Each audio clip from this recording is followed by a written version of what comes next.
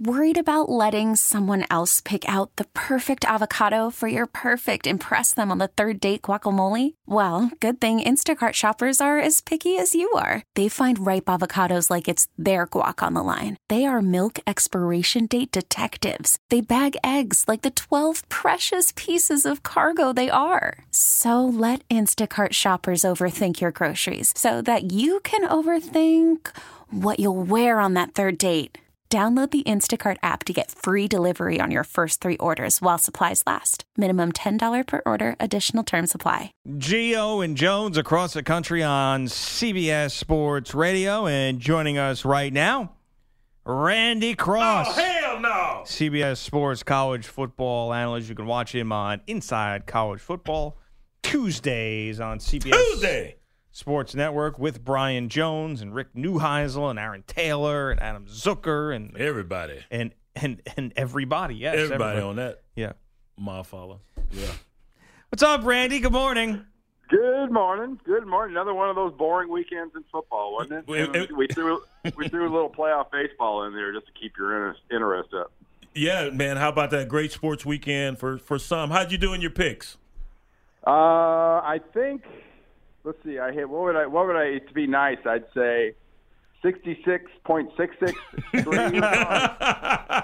I was 6 out of 9, so 6 and 3. Oh, look at you! I think you may have won. I don't know what the other guys did. I know I lost my behind, if I can remember correctly. Let's start with Clemson, though. That's the big upset. No, let's start with Texas. No. We'll get there. Definitely we'll Texas. Get there. They've gone back to playing no defense, man. But Clemson, and I want to start from this vantage point. Kelly Bryant, he wasn't right. Wasn't even close to being right. Should he have played in the ball game?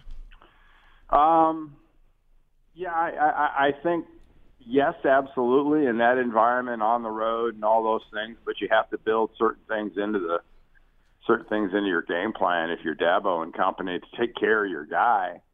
I was very surprised, and it's something that, in retrospect, I'm sure Dabo got a letter Sunday about it or Saturday.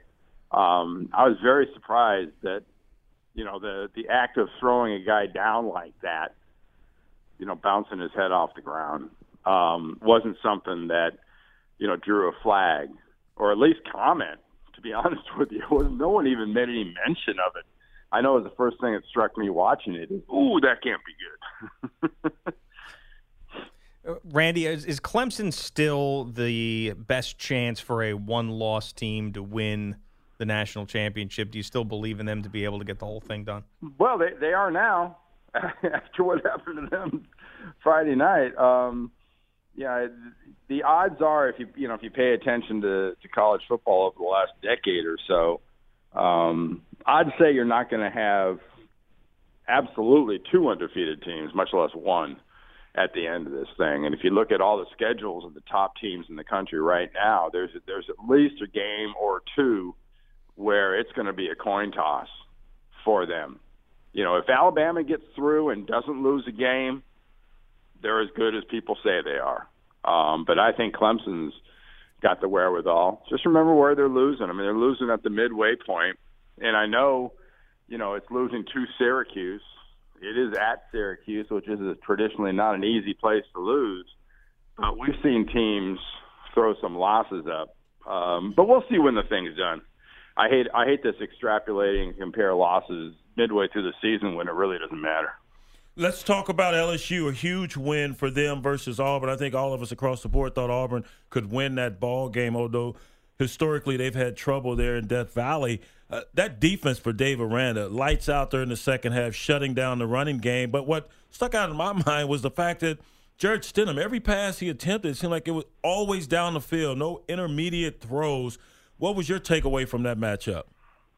I'm kind of with you, I guess. I was stunned at how poorly the staff for Auburn really adjusted. And contrary to popular opinion, you do have to adjust even when you're doing well. Yeah. And they had that big lead. They made 0 adjustments once things started sliding.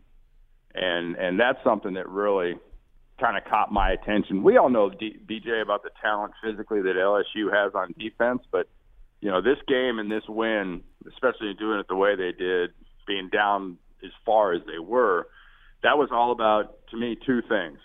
LSU's season was over if they lost, as was the tenure of their head coach. And everybody involved knew it. I'm not talking about on the sideline. I'm talking about in that building, in that state. It was a given, and they performed that way. Gio and Jones and Randy Cross across the country on CBS Sports Radio. How in the heck, did Arizona State's defense play that well against Washington when we haven't seen that from them in a long time? It's sort of the nature of college football these days. You get performances out of it. How in the heck did Cal limit Mike Leach's offense to 3 points? How in the heck does Arizona do what they did to the Bruins? It's a very, very, I think, inconsistent from a performance standpoint weekend. And it's just like Rick Neuheisel on Thursday night. He led off that Inside College Football show, BJ, we did, basically saying, hey, this is going to be a bad week in the top 10. You watch the number of losses and the number of bad performances. And, suddenly you had teams like Clemson, like Washington State, just look not even average. They look like the team that was 1-4 or 1-5 coming into that game. Did he have a rationale for why? Just in the middle of the season, maybe you are reading your press clippings, but a lot of these teams have been up front for many years, so they should be able to guard against that, right? You would think so. But I think it's also, it's the joy of having a stupidly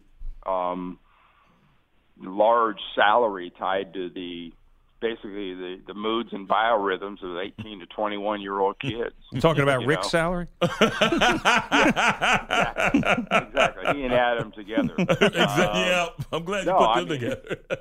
Imagine being in Rick's former world now, but being that head coach or being those coaches, and it's really your future depends on how focused these young minds are.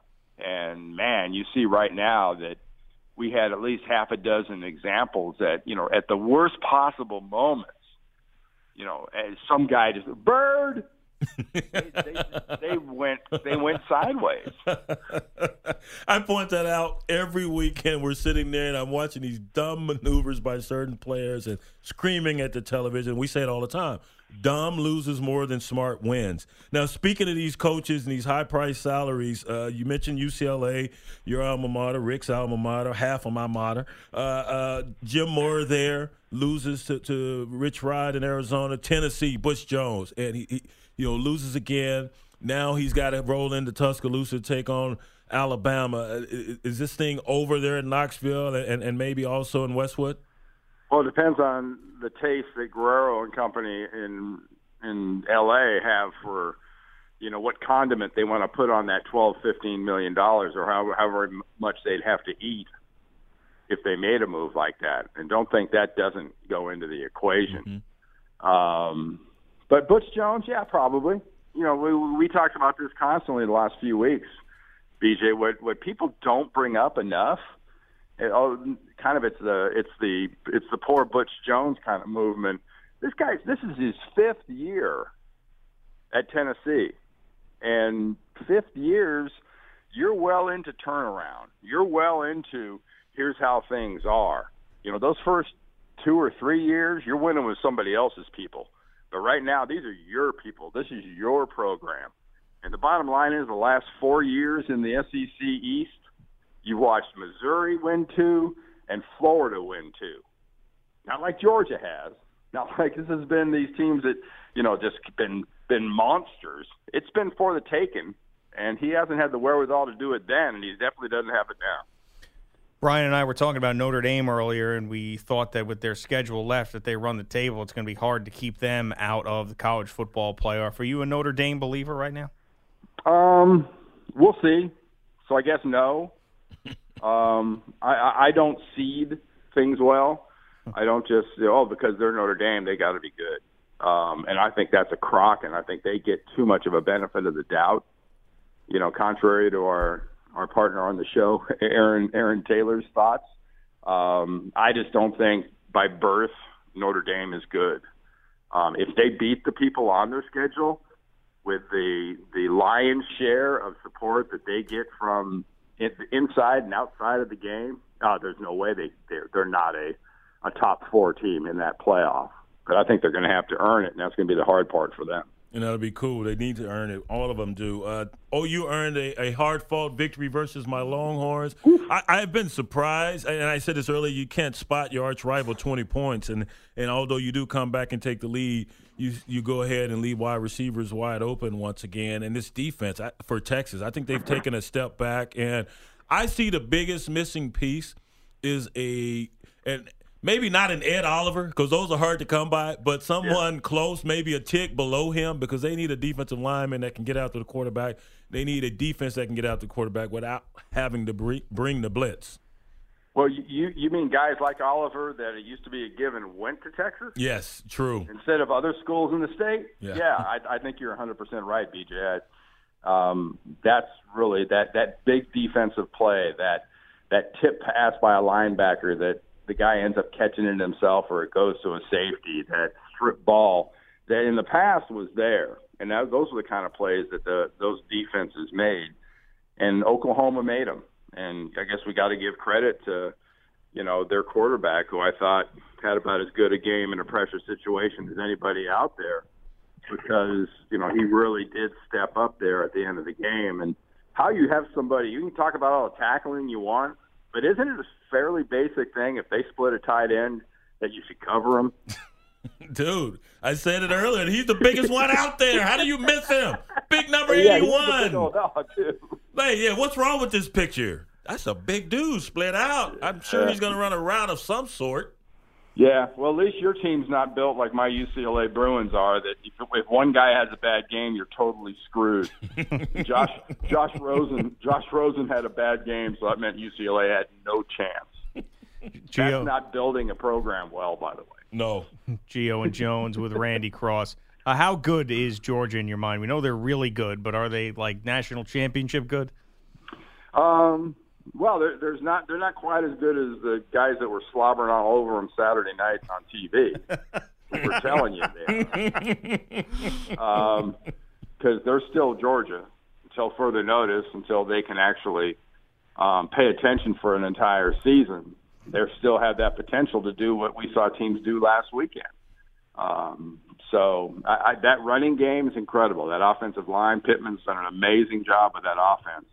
Specifically, that offensive line. They've got a very, very deep stable, obviously, of running backs. That young quarterback does not make mistakes doesn't really do anything that makes you stand up and go, oh, he's not an evangelist. Let's put it that way. He cannot make 70,000 stand up in that stadium and yell Jesus.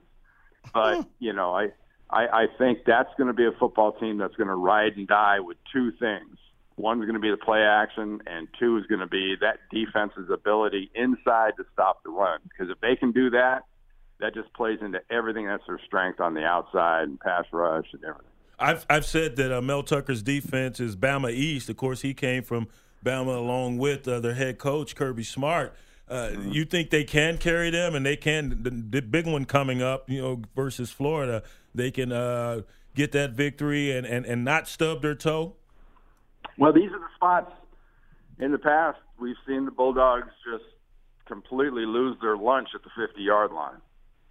So, barring fielding or storming the field to celebrate their first score or doing something else kind of dumb, I think you go into this game, you should think Georgia wins by probably 10 to 14 points against Florida.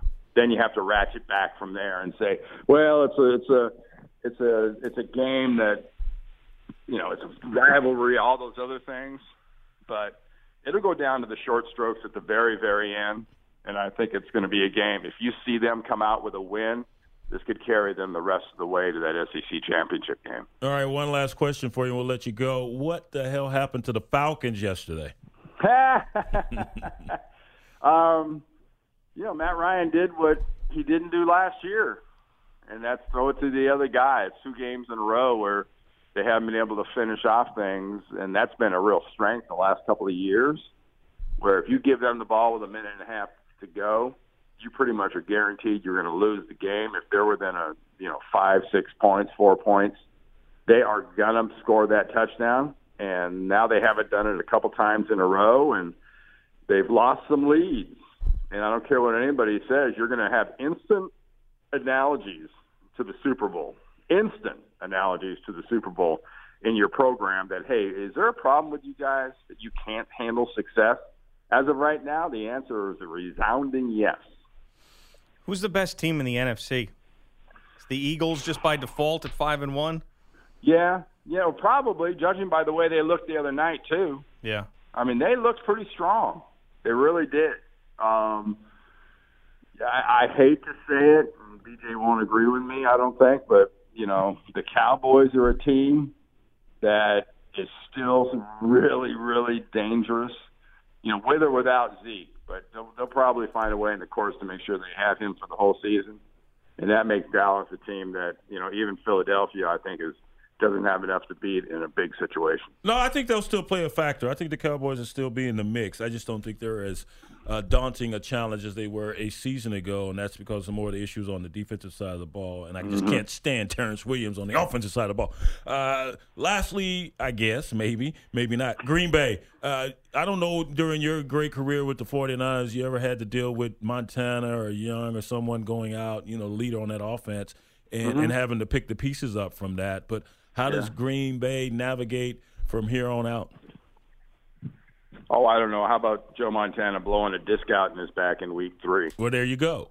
That was a little rough. Yeah. That gave one pause. Mm-hmm. That meant Jeff Kemp was your quarterback. That was either week 2 or week 3. So yeah, it's a big deal. It's incumbent. All that thing. I'm 100% is the top of the scale guy, BJ. You know that. Yep. So I don't buy all this instant garbage. Oh, everyone else has to just give a little bit more. Everybody has to pick up. No, I don't think so. You've got to change your game plan. You got to change your roles.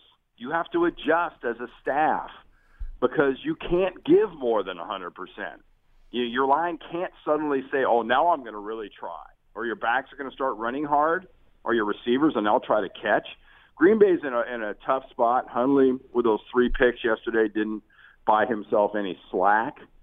And I think, especially with the lawsuit being filed for collusion by Kaepernick and his people, I think it's going to put an incredible amount of strain on the NFL as to who exactly the keys are handed to and why that decision is being made, because now you're going to have a chance for the media and everybody else to kind of micromanage in the league's business again.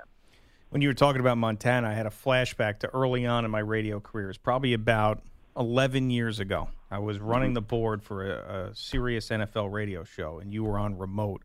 And you were telling some story about how someone sent you a picture of you in Montana hugging after the Super Bowl and how cool that was. But you said, someone sent me a picture of me and Joe hugging after the Super Bowl. It's a really good picture.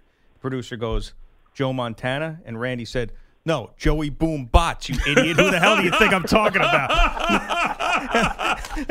Just your normal Joe I'm hugging after the Super Bowl, right? God, I never forgot that. Honest, that response does sort of sound like me. Yes, it does. Randy, I appreciate the time as always, man. We'll talk to you soon. Spring is a time of renewal, so why not refresh your home with a little help from Blinds.com? We make getting custom window treatments a minor project with major impact. Choose from premium blinds, shades, and shutters. We even have options for your patio, too. Blinds.com invented a better way to shop for custom window treatments. There's no pushy salespeople in your home or inflated showroom prices. Our design experts can help you find the perfect window treatments on your schedule. We'll even send free samples directly to you. Plus, we can handle the measuring and installation for you. Unlimited window treatments installed for just one low cost. And with Blinds.com, you'll always get transparent pricing. No hidden fees. Our free shipping and 100% satisfaction guarantee can put the spring back into your step and into your home, too. Shop Blinds.com right now and save up to 45%. Up to 45% off for a limited time at Blinds.com. Blinds.com. Rules and restrictions may apply.